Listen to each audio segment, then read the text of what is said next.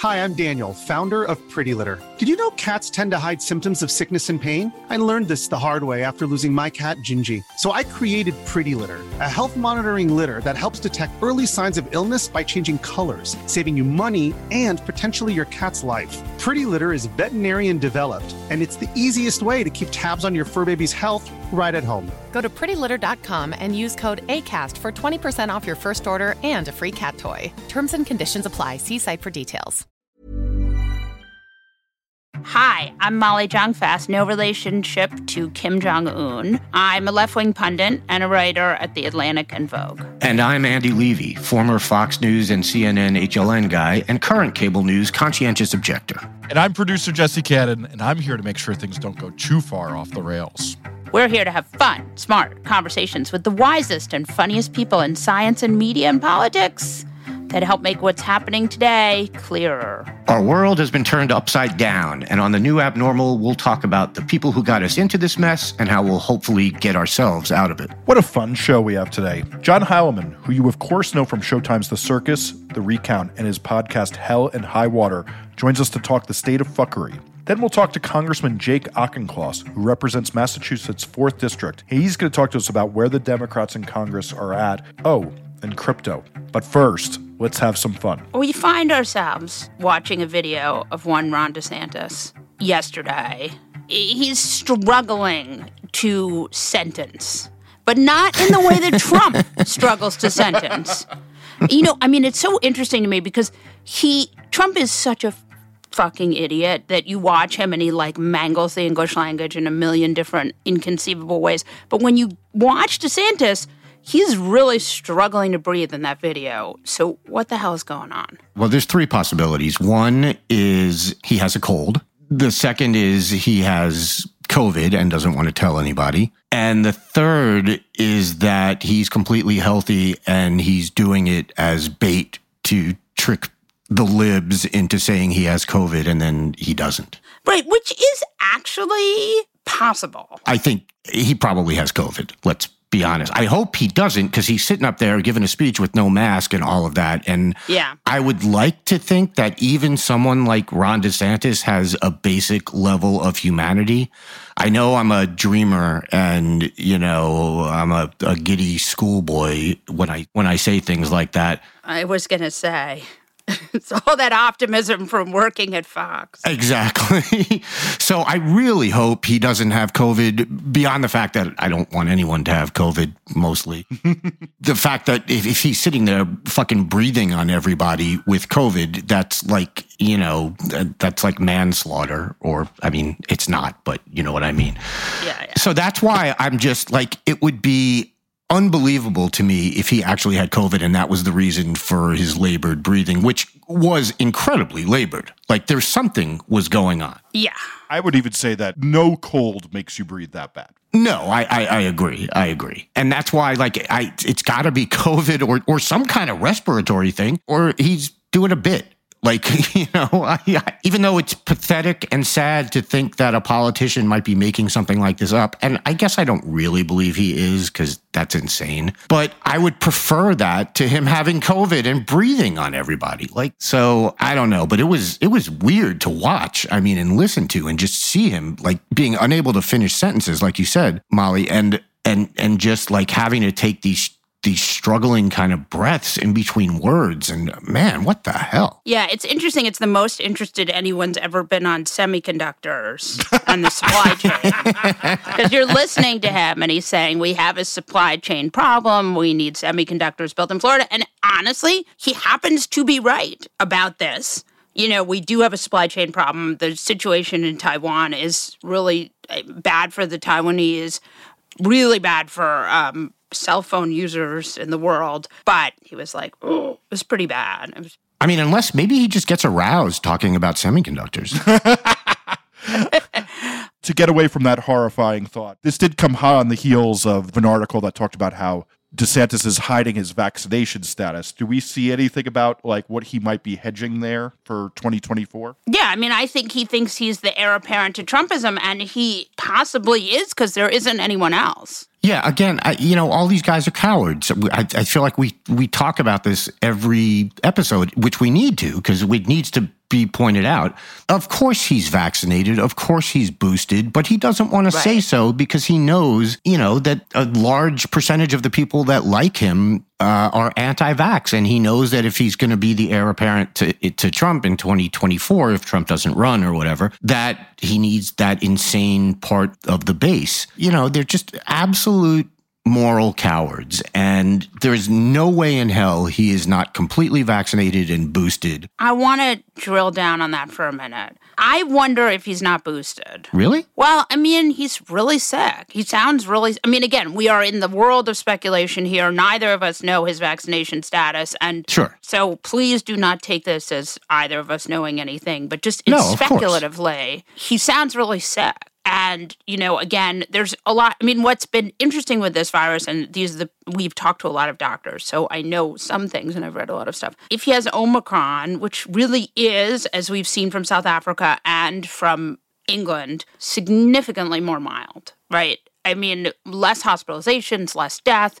So if he has Omicron, I would be surprised because a lot of people, if you're vaxxed and boosted, it's probably not all the time, but most of the time, Omicron doesn't go to the lungs. And again, Omicron is not as big a percentage in New York. The CDC had said it was a very large percent, and then they went back and said it was a much smaller percent. So we don't really know what the dominant strain is because America's extremely bad at looking at these viruses and figuring out what is the dominant strain and this kind of virology. So we don't really know. But I just think, what's happening with a lot of these guys, why they're so sick is because they didn't get the vax. He probably did get the vax because he's smart, but they didn't get the vax. They got the monoclonals. And then now when you have Omicron, there's only one monoclonal that works for Omicron.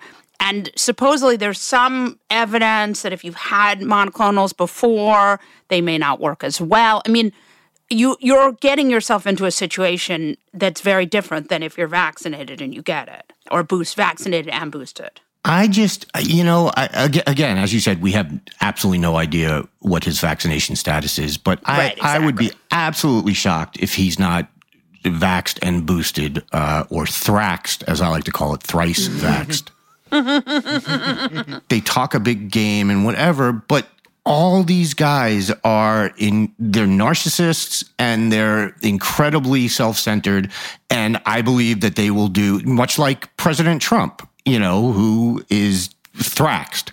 And I just believe that all these guys will do, whatever they can to keep themselves safe, regardless of what they do to keep others safe. So that's why I would be shocked if he's not boosted. But, again, I'm just actually praying that he doesn't have COVID again because he sat there with no mask surrounded by people giving a speech. And I got to think that if it ever came out that he did that in the midst of COVID and gave a speech unmasked, I think even a lot of his supporters would be kind of horrified. I should say, so that we don't sound like crazy speculators, that Nikki Fried, who is running against Ron DeSantis, did accuse him of hiding his COVID before last year. Right.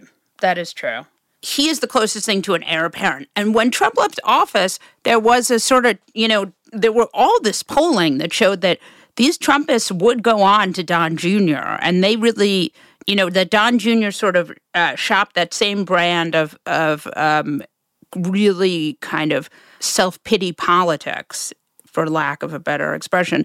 And what's happened over the last year is that and then Laura Trump was going to run, and then she decided not to. So the Trump kids have really kind of disappeared, I think, from the ether. And even Trump, I think, is a little bit muted. And so we see that there's really no heir apparent. Today is January 6th. Tomorrow will be January 7th. Today, this afternoon, Marjorie Taylor Greene and still under FBI investigation Matt Gaetz are going to give a press conference in the hopes of becoming the Trump heir apparents, I guess. I agree with you that that's what they want to be, and that's what they're trying, so hard to be. But they're just not, which is not to say that they might not be down the road. I don't think they are right now. And I agree with what you said earlier. I think DeSantis is, if there is an heir apparent to Trump or to Trumpism, DeSantis is the closest thing right now that is like a viable 2024 candidate. Look, Don Jr. could make a comeback. You never know. Yeah. I agree with you that he's sort of, he's faded a bit for now, but there's plenty of time for him to unfade or however you want to call it. And, Gates or Green, they're not going to get a lot of the people. They could get the crazy base, which is a large portion of the Republican Party right now, but they're not going to get the sort of independents or the people that voted for Trump who are not full on, crazy Q people. They're not going to get those people because they are full on crazy Q people. And someone who Trump appealed to because he, spoke the truth, or all the things that he didn't really do, but somehow convinced a large segment of people he did. And then you've got Marjorie Taylor Greene talking about Jewish space lasers. But she's a crazy donor machine. She is, but I don't think as a national politician, and again, this is not to say that, 6 or 8 years from now, that could change. Right. But me in 2015 was like, oh, there's no way Trump could be president. So what the hell do I know? But I just, if you're looking at it at an heir to Trumpism in the short term on a national scale, I don't think either of them has the juice, or has the appeal to the wider swath of people that they would need to be elected president. Whereas DeSantis, Now, maybe if Matt Gaetz gets arrested for sex trafficking, that might boost his national profile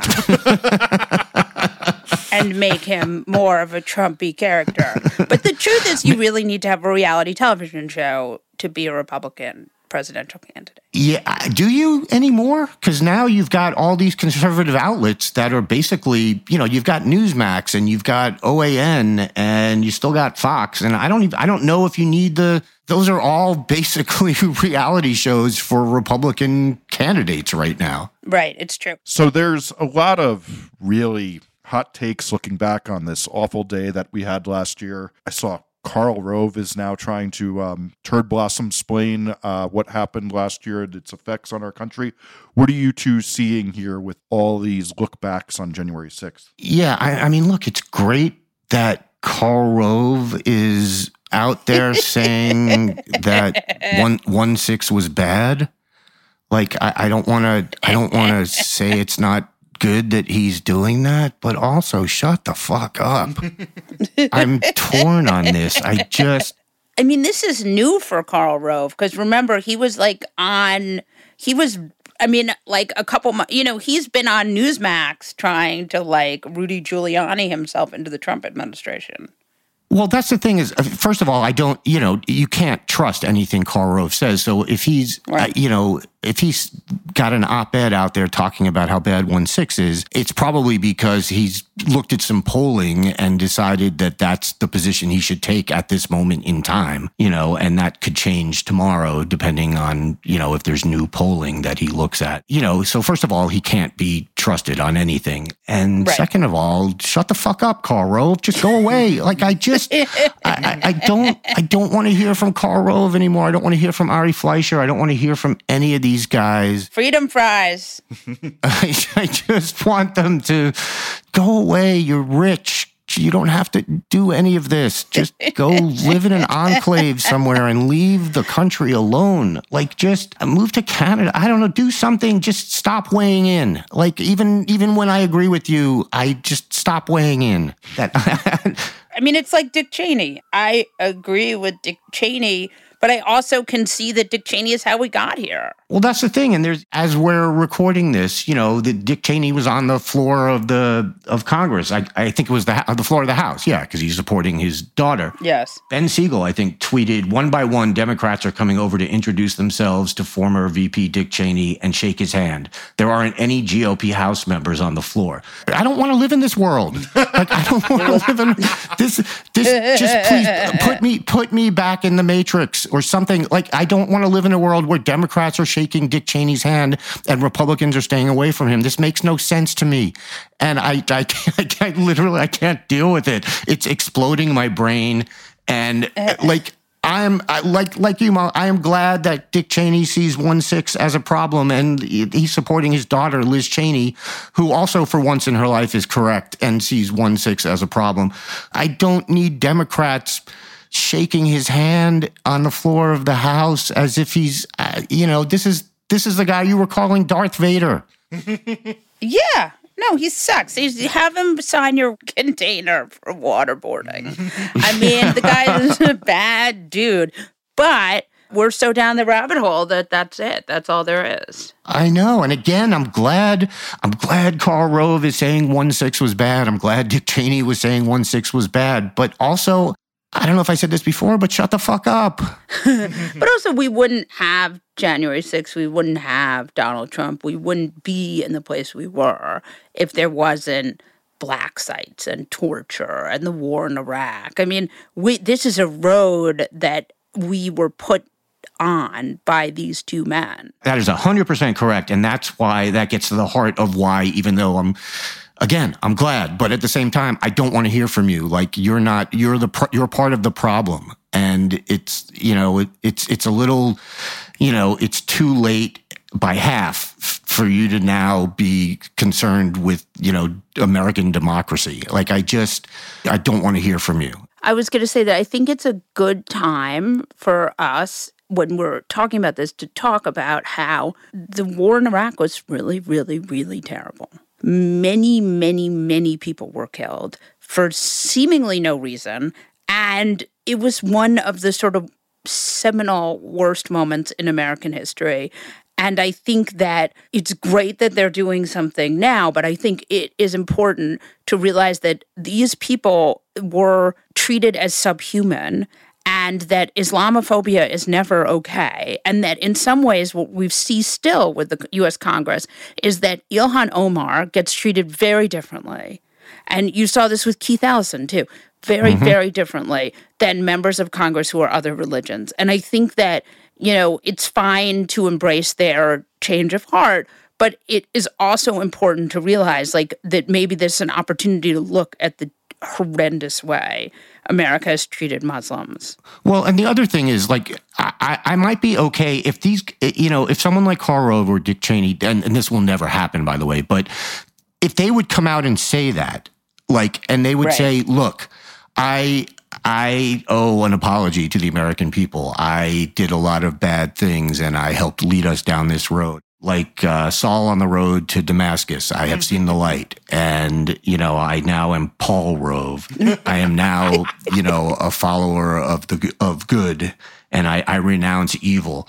But that's not what we're getting from any of these guys. What we're getting is this one specific thing on January 6th, 2021 was bad, with no recognition of any possible role they played in moving the country to the point where a 1-6 was possible. And I think you nailed it right there, Molly. That above all is why I don't want to hear from these guys, because there's no self-reflection and there's no taking any bit of responsibility for helping to move this country in that direction. Yeah, no, I agree. I think that's right. There was a lot of joking during the Trump administration that Trump would have a new tone where he would sound slightly less batshit, and people in the media would get very excited and they would say, this new tone, his new tone, his new tone. But today we actually did see from Joe Biden a new tone. Yeah, in his speech about January 6th you're talking about. Yeah. I wanted to read some of the lines from that speech. The man is not a gifted orator,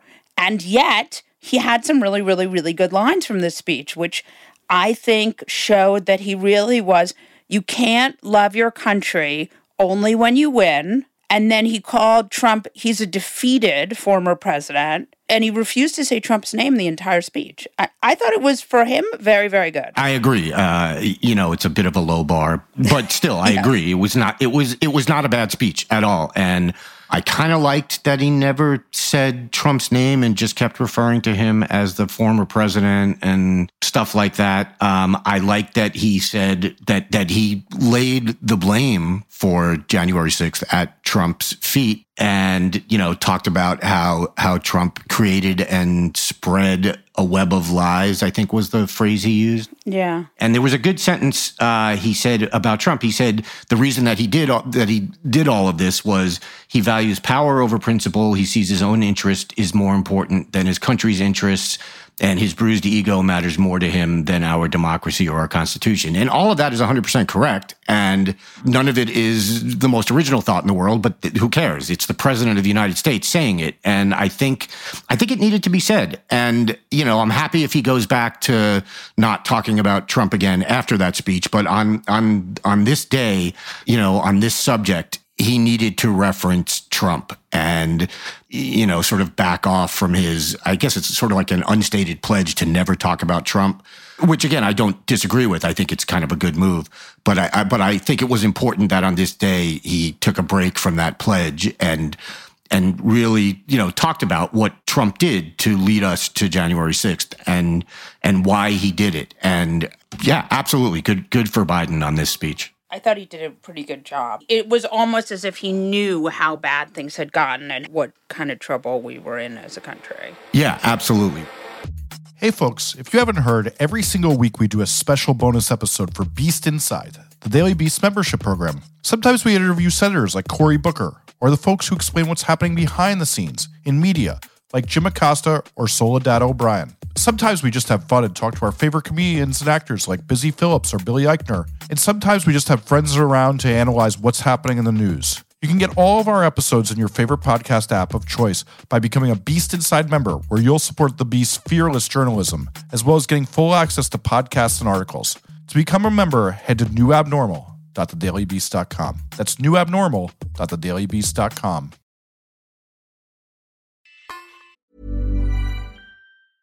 A lot can happen in 3 years, like a chatbot may be your new best friend. But what won't change? Needing health insurance. United Healthcare Tri-Term Medical Plans, underwritten by Golden Rule Insurance Company, offer flexible, budget-friendly coverage that lasts nearly 3 years in some states. Learn more at uh1.com.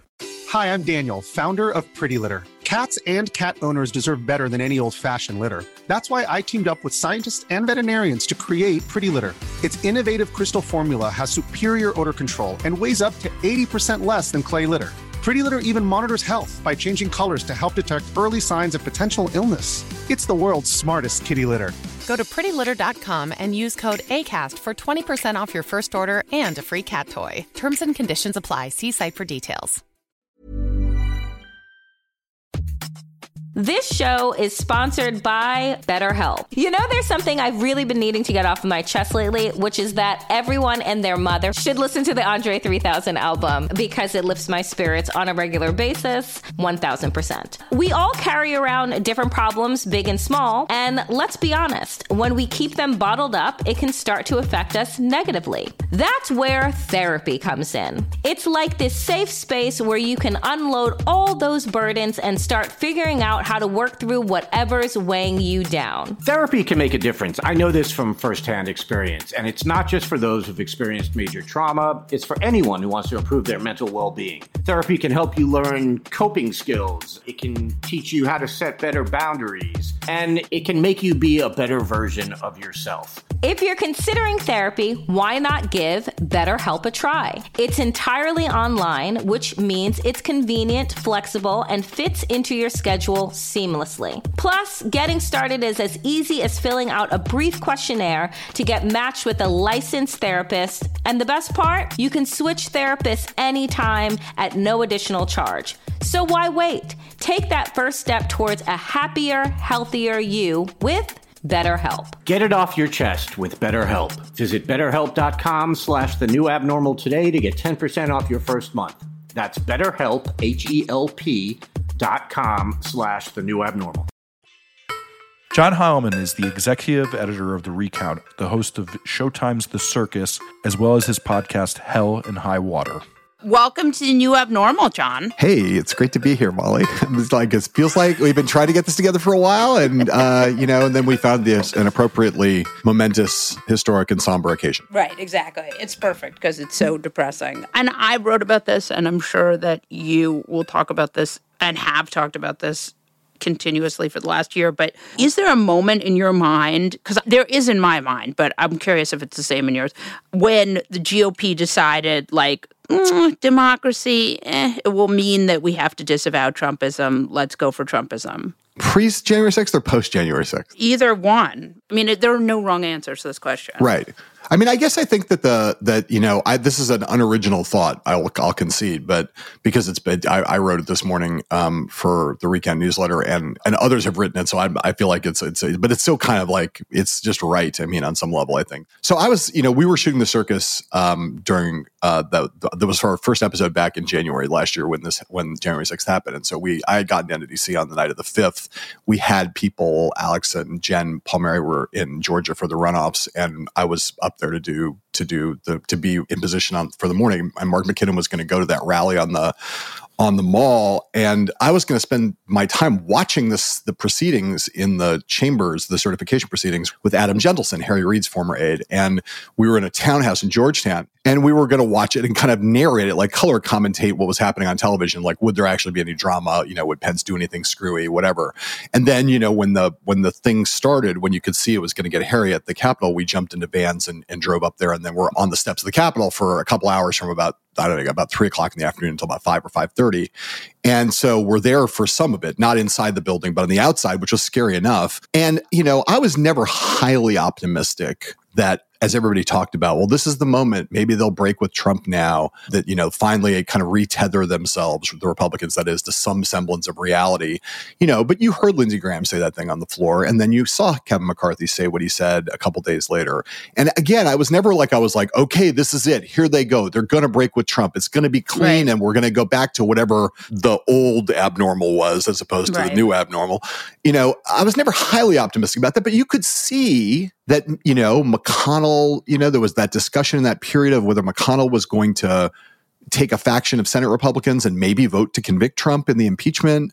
And you could sort of see maybe there were enough cracks with people who were resigning in protest and stuff that was happening in the White House that maybe that was a moment. And I think, that McCarthy deciding to go down to Mar-a-Lago a couple days after and then doing the about face that he did, that moment, and then seeing the combination of that and then Lindsey Graham playing golf with Trump a few days later, and then just how quickly in that moment in there from January, let's say January 8th to sort of January 18th or so, there was about a 10-day period where everybody who had shown some signs of at least trepidation, at least they were contemplating making some break from Trump and Trumpism, they all decided that they couldn't, for whatever set of reasons, they're related to their psychologies, their politics, their emotions, or their obviously their weakness and their in fact lack of profound dedication to democracy. They all just did spun on their heels and walked away. And then, of course, McConnell put the capper on it,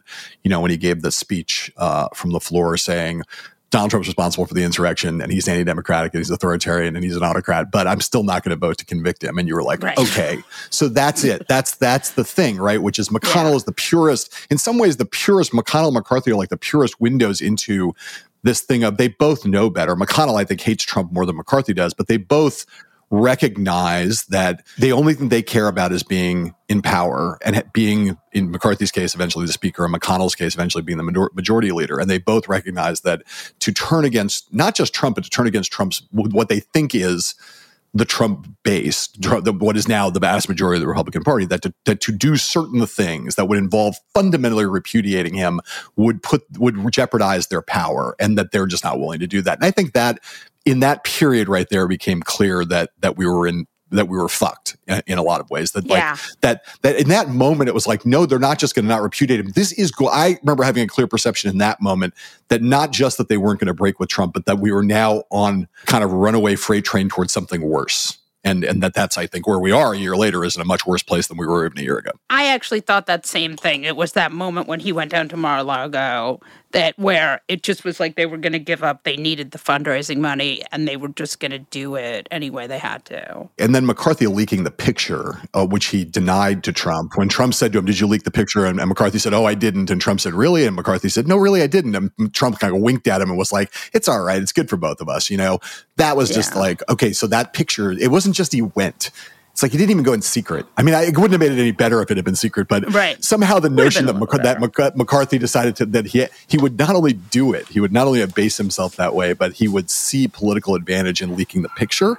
You're like, okay, this is like, that's how bad this is. But it is interesting to me, like McCarthy and McConnell, McCarthy is just a moron. Whereas McConnell is like this genius, right? 100%. Yes, I think that's right. But I think, but they both have reached the same conclusion. Yeah. And so, I think it speaks to the power of, and again, I really don't think I maintain forever. And I don't know, Molly, where you are on this, but like, I continue to think you can't just talk about, this is a thing that's been building for 20 or 30 years in the Republican Party, and that Trump was a coagulant and an accelerant, but not the cause. It's not like and I said this morning on Morning Joe, if Trump got hit by a bus tomorrow, the Republican Party would still be a party with seriously problematic authoritarian autocratic tendencies and an increasingly large appetite for political violence. And I don't think any of that would go away if Trump disappeared tomorrow. If we could snap our fingers, and God knows if we could snap our fingers and make him disappear, we would. But I don't think it would fix the problem. And I think that what's illustrative of that is that a moron like Kevin McCarthy, who is truly, I'm not sure his IQ's in triple digits, but that McCarthy and McConnell, who is not just, I think, a very smart man. I think he's a very smart man. Also, is truly like a reptilian kind of political genius. And with an incredibly shrewd, you watch the way McConnell wins election after election in Kentucky with a 25% approval rating. He just, he dispatches everybody who comes along because he just understands politics and the art of power. And he also got 3 Supreme Court seats. Yes, of course. Yeah. And again, he's gotten so much of his agenda gotten done. And he's made all these deals with the devil, and he's gotten a lot of what he's wanted. But he's a genius. McCarthy's dope. Yet they both have reached the same conclusion, that it's so obvious to them that the party is what it is now, and that there's no point in fighting it, at least in their calculation, that for their personal and their personal power, I think to some large extent, and some degree of ideological conviction about the other parts of the agenda, like deregulation and judges and taxes and et cetera, that they're just like, you know what? There's no winning this fight. I will not win this fight if I wage this fight. And I don't care enough about the principles at stake. I care more about the power. So I'm just going to do that. But they both reach the same conclusion, coming from very different native positions of intellect and analytical ability. It's sort of amazing. I wrote about Marjorie Taylor Greene today for my newsletter for The Atlantic. Now, there's a genius for you. But there's a high-powered intellect for you right up there. She makes Kevin McCarthy seem like Albert Einstein. Right. She did crazy small dollar numbers in the first quarter. Crazy. And it's funny because when we're talking about the long tail of this, I remember in the early 2000s when people would tell me that small dollar donations were going to democratize the system. Remember that? Yeah. Well, it sort of has democratized the system, but it's not in the way that we like. Democratized in the sense that it's raised the power of the rabble in certain areas. It has. It's in that sense it has done that. And look, I think if you talk to people who are involved, I know you might want to talk about the 1-6 committee, but there's a lot of action going on there, and I'm both optimistic and always a little bit pessimistic about the future for them. But among the really savvy staff there, right, who are trying to do a bunch of things at once, who are trying to hold Trump accountable, who are trying to get to the bottom of what happened, who are trying to set precedent, who are trying to conduct a serious investigation, there's this whole other thing, right, which is the big questions of trying to track these domestic extremist groups, like doing the process of looking at all the phone records and all the texts and stuff. And why do they care about that? Well, they're worried about about what happens again on the political violence point when this movement that is afoot and is gathering force out there in the Republican base towards an embrace of political violence, towards authoritarian impulses, towards autocratic appeals and mechanisms. Like, okay, so this goes to the Marjorie Taylor Greene thing, which is that they look at this, and the reason they're terrified is not about I don't want to dismiss the notion of the accountability for the people who planned it and for Trump and others, but is that this force in American life that's out there in the country, it's kind of surging and seething and throbbing, is like that force is the Marjorie Taylor Greenes. Why hardcore pro-Trump, crazy QAnon districts, the money's pouring in, and it's because this thing that happened, they are all political prisoners, these people who rioted at the Capitol, these people who were they're political prisoners, and Ashley Babbitt is a martyr. That movement out there below the waterline where we all see it, because we are not out there and we're not looking at all of the media that those people look at, but that movement is gathering force and gathering strength. And that's a thing that's really ominous for the future.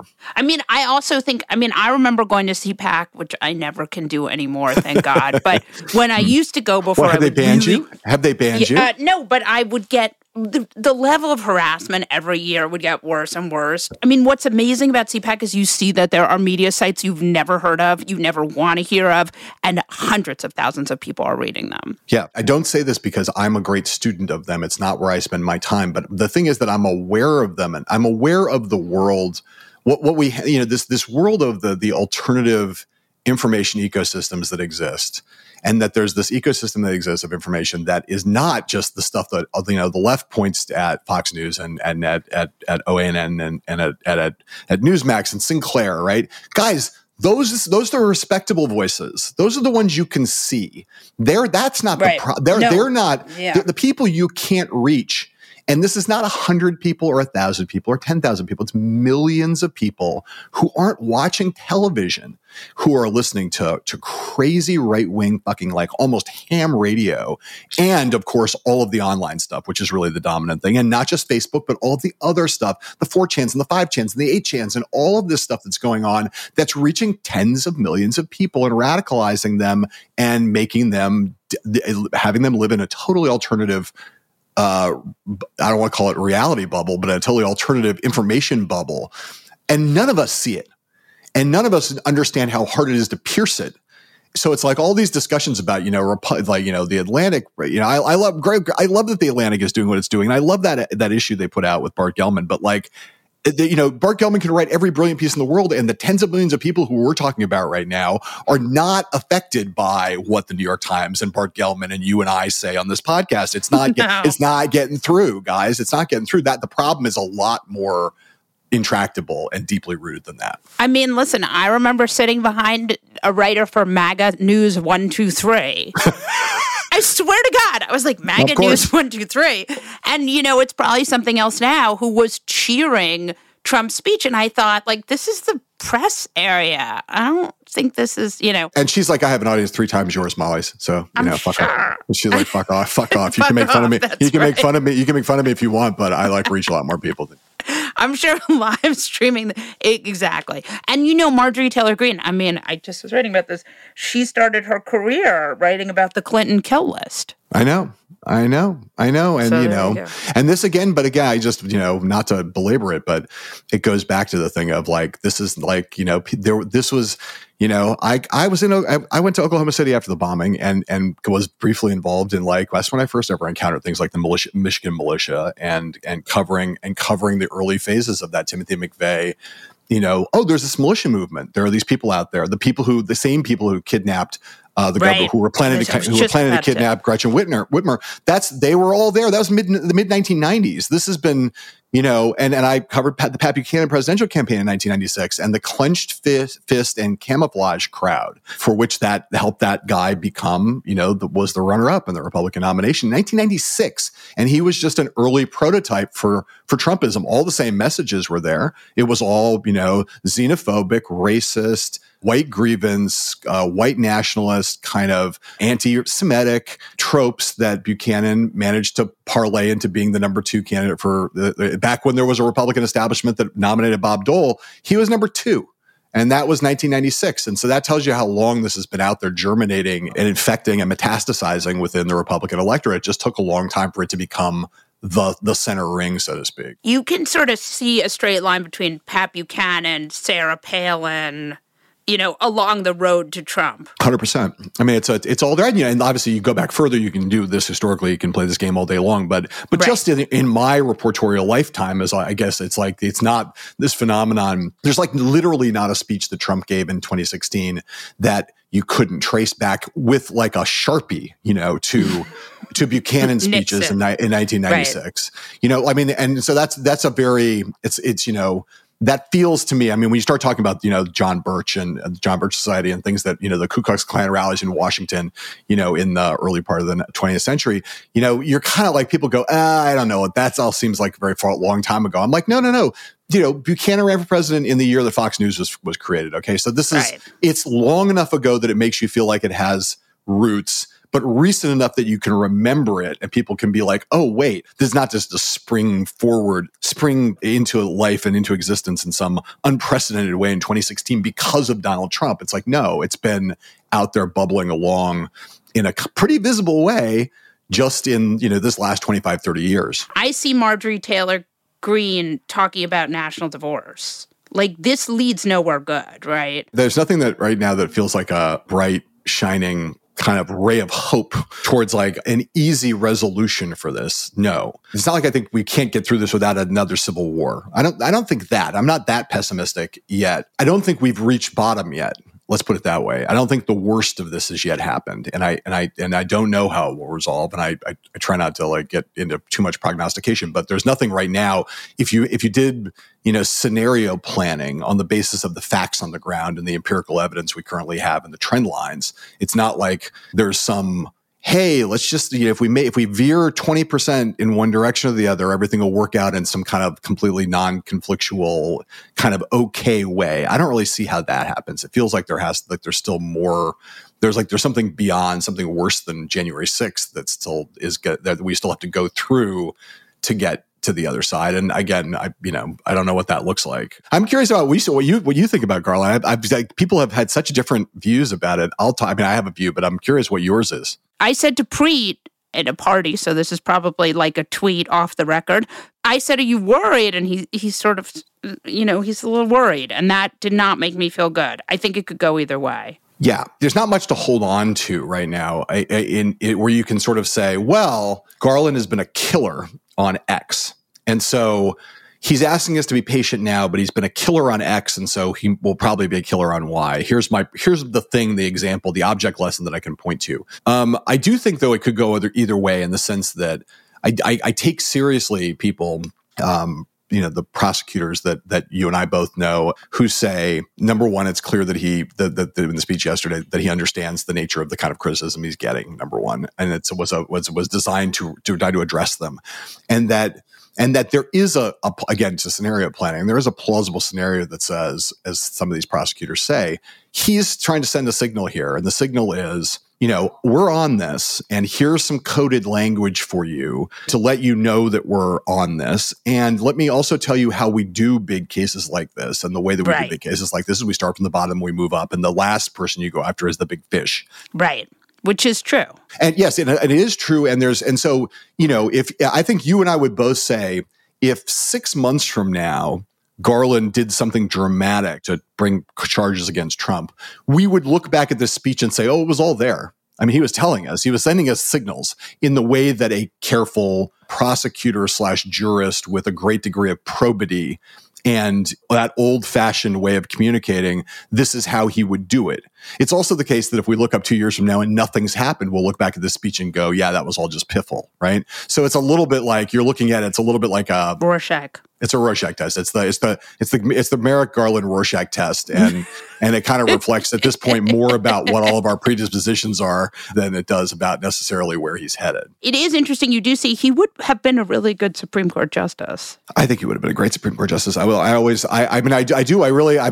don't know him well. I know him a little bit, and I remember I wrote something about it in New York Magazine back in the day about how I thought that before Obama picked him, I thought Obama would pick him, and I thought that he would have been a really good Supreme Court justice. And I thought he would have been, and I don't mean this, someone will yell at me for saying this, but I think he would have been a little bit like the John Roberts of the left, which is to say someone who could build coalitions, who could reach in the way that Roberts, from a totally different perspective, but the way that Roberts has done some surprising things to try to build, coalitions in the center that are institutionalist, that is, he's turned out to be less problematic than a lot of people on the left thought he would be. I think Garland would have been there kind of being like, I'm basically a liberal, but I'm a liberal who can talk to conservatives, and maybe I can pull the center right over to progressive causes now and then and help make better opinions and help make better law. And I think he probably would have been quite effective at that. And I certainly think that's what Obama and the people in the administration who were for Garland, who were for nominating him, I think that's what they saw in him. And I think that there's a reasonable case that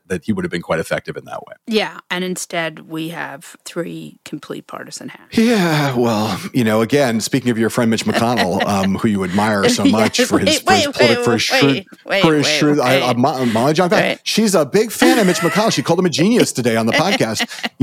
Again, another example of the dark satanic genius that Mitch McConnell represents. Unbelievable. I mean, Amy Coney Barrett, Jesus Christ. Thank you. Yeah, I'm kind of, yeah. Thanks, John. I hope you'll come back. Hey, I will totally come back. It was a real pleasure.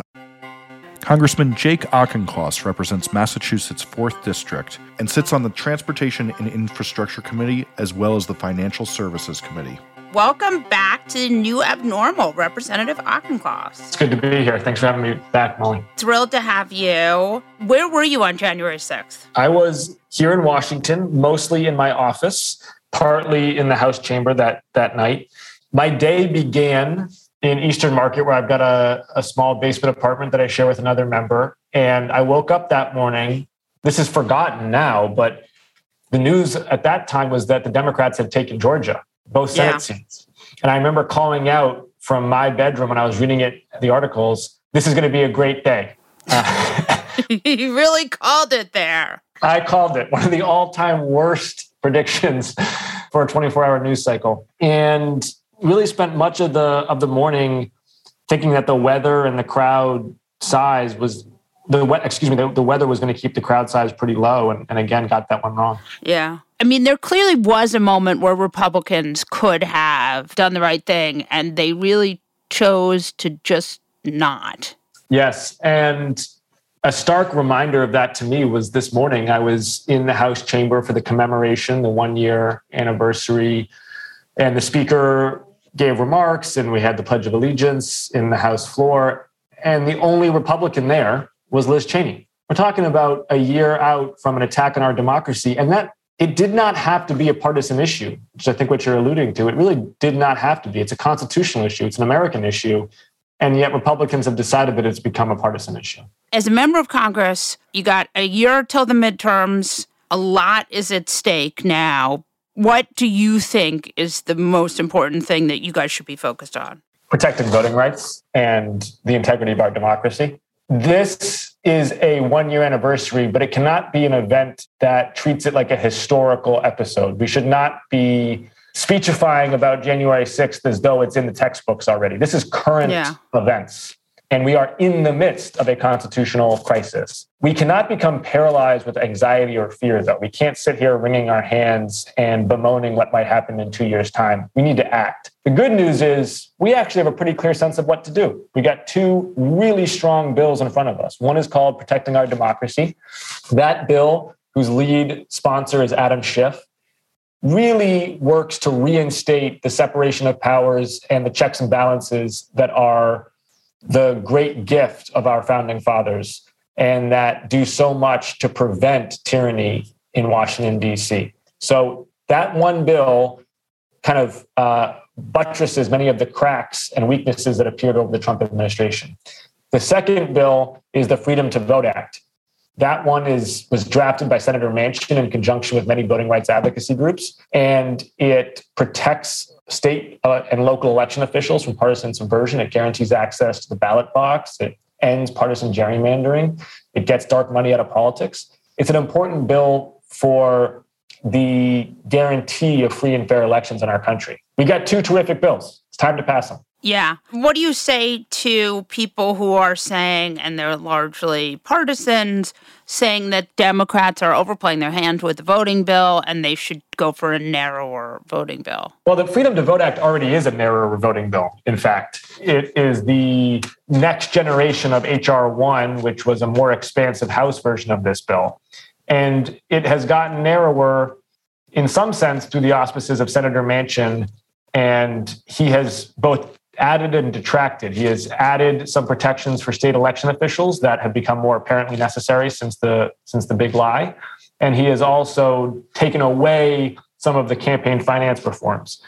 So we've already evolved the voting rights bill to meet the concerns of some in the center. And that's That's healthy. That's part of democracy. The Protecting Our Democracy Act, I know that Democrats in both chambers would be fine passing that bill piecemeal, one by one, maybe starting with the least controversial and working our way out to the most controversial. Again, that's a healthy, deliberative process that makes a lot of sense. But the point is, we need to start acting. I mean, I know you're in a different chamber than that, but it seems like we keep coming up against this idea that there's no world in which you get 50 Democrats to have a cutout for the filibuster. I'm not ready to throw in the towel on that yet. Okay. My working thesis is that when you're president of the United States, you get to pick up the phone a couple of times in your administration, especially in your first term, and say to a fellow politician, I need your vote on this. I need your vote, especially if they're in the same party.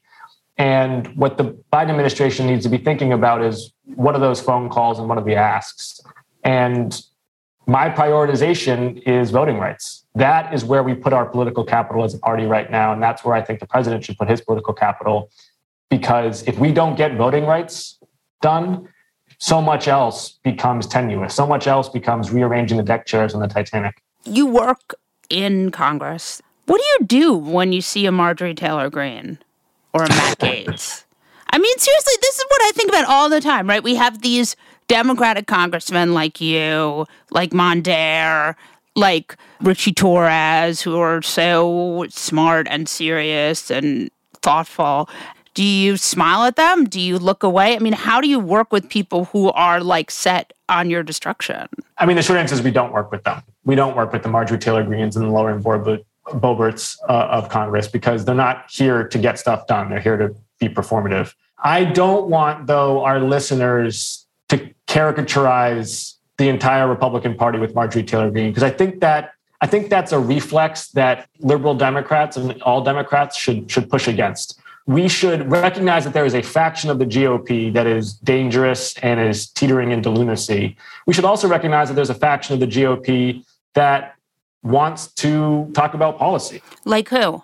Oh, I mean, there's probably half of them. People like Anthony Gonzalez on the Financial Services Committee, who I've talked to at length about crypto regulation, for example. There are people in the Republican Party who want to be serious policymakers. We need to at once both ostracize those who are here to be insurrectionists, but also try to cultivate relationships with those who are here for the good of their constituents in the country, even if we disagree with them on things. So speaking of crypto regulation, could you explain to our listeners why that's needed?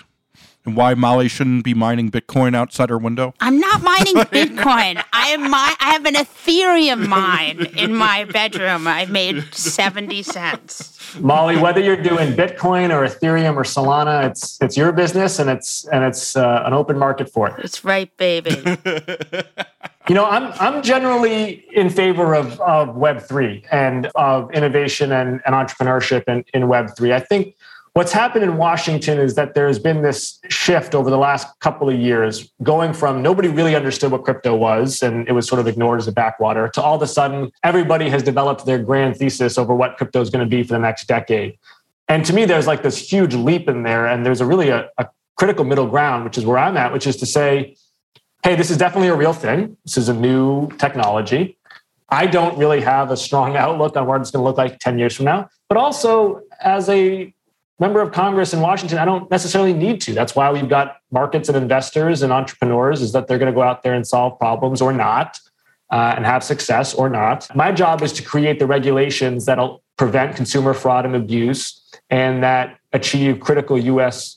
strategic goals like dollar dominance. And that's really been our focus in the Financial Services Committee, is what is the incremental next step of regulation that can keep these innovation and markets healthy, but also protect consumers and strengthen U.S. geoeconomic posture. Except that there hasn't been regulation of Facebook or any of this sort of there's a long list of tech regulation that needs to be regulated, right? There are a long list of challenges that we have, and we've got to confront them in a huge number of different ways. Talking about big tech under one umbrella is really not that helpful, because the business model of Facebook and Amazon versus Microsoft, Google, these are all trillion-dollar companies that have massively different business models, and trying to apply one antitrust model, one privacy model to companies, each of which are as big as most countries, just doesn't make a lot of sense. You got to take them each on their own merits. Same thing with blockchain. But clearly the situation with Facebook, I mean, after the Facebook leaks, will that lead to any legislation or no, you think? I think there's no question that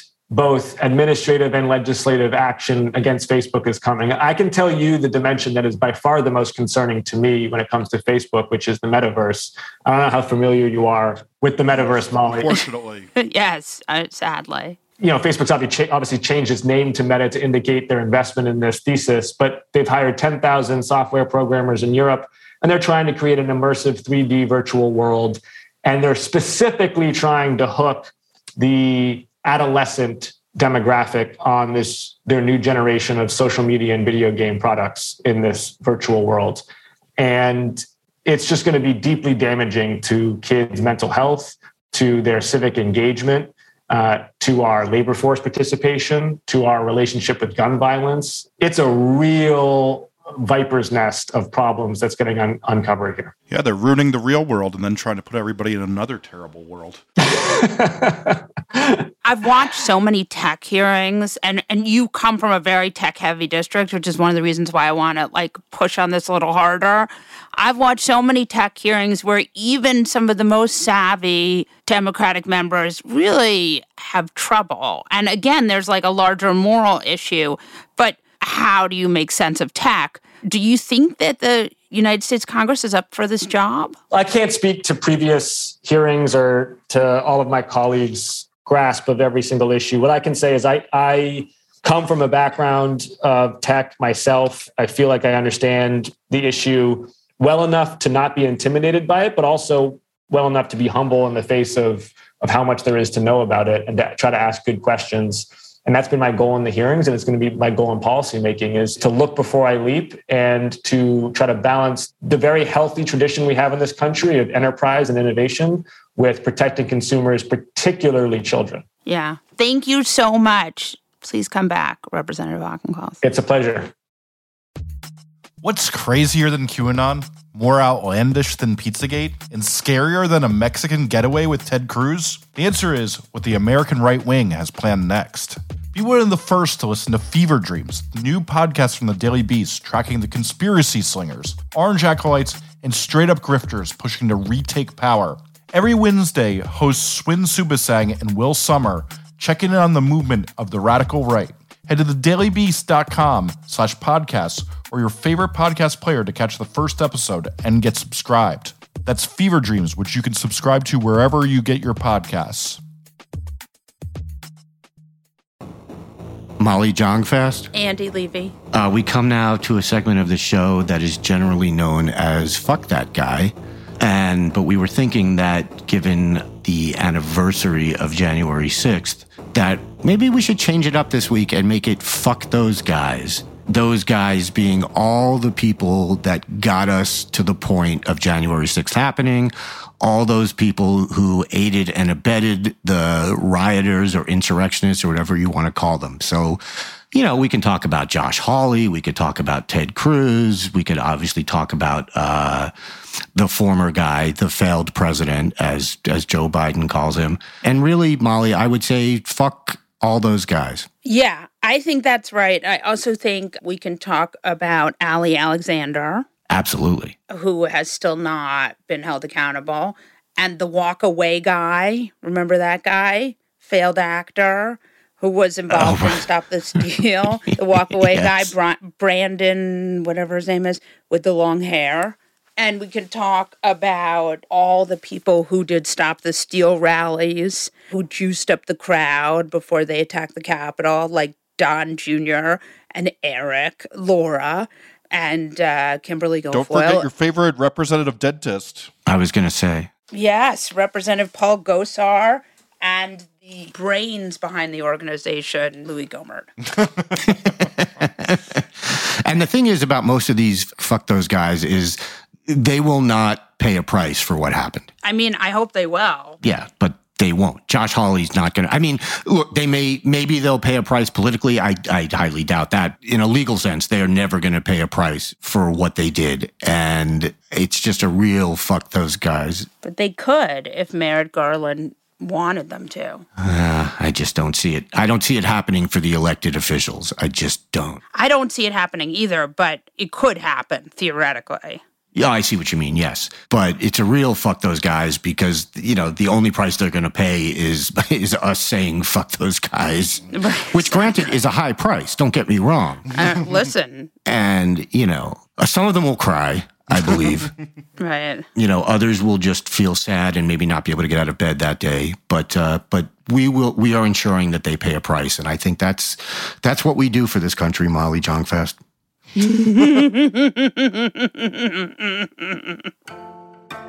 On that note, we'll wrap this episode of The New Abnormal from the Daily Beast. In future episodes, we'll be talking to smart folks from the Daily Beast and beyond, from media, culture, politics, and science, who will help us understand what's happening to our country and the world. We hope you'll subscribe to us on your favorite podcast app and share the show on social media. Thanks so much for listening, and we'll see you again on the next episode.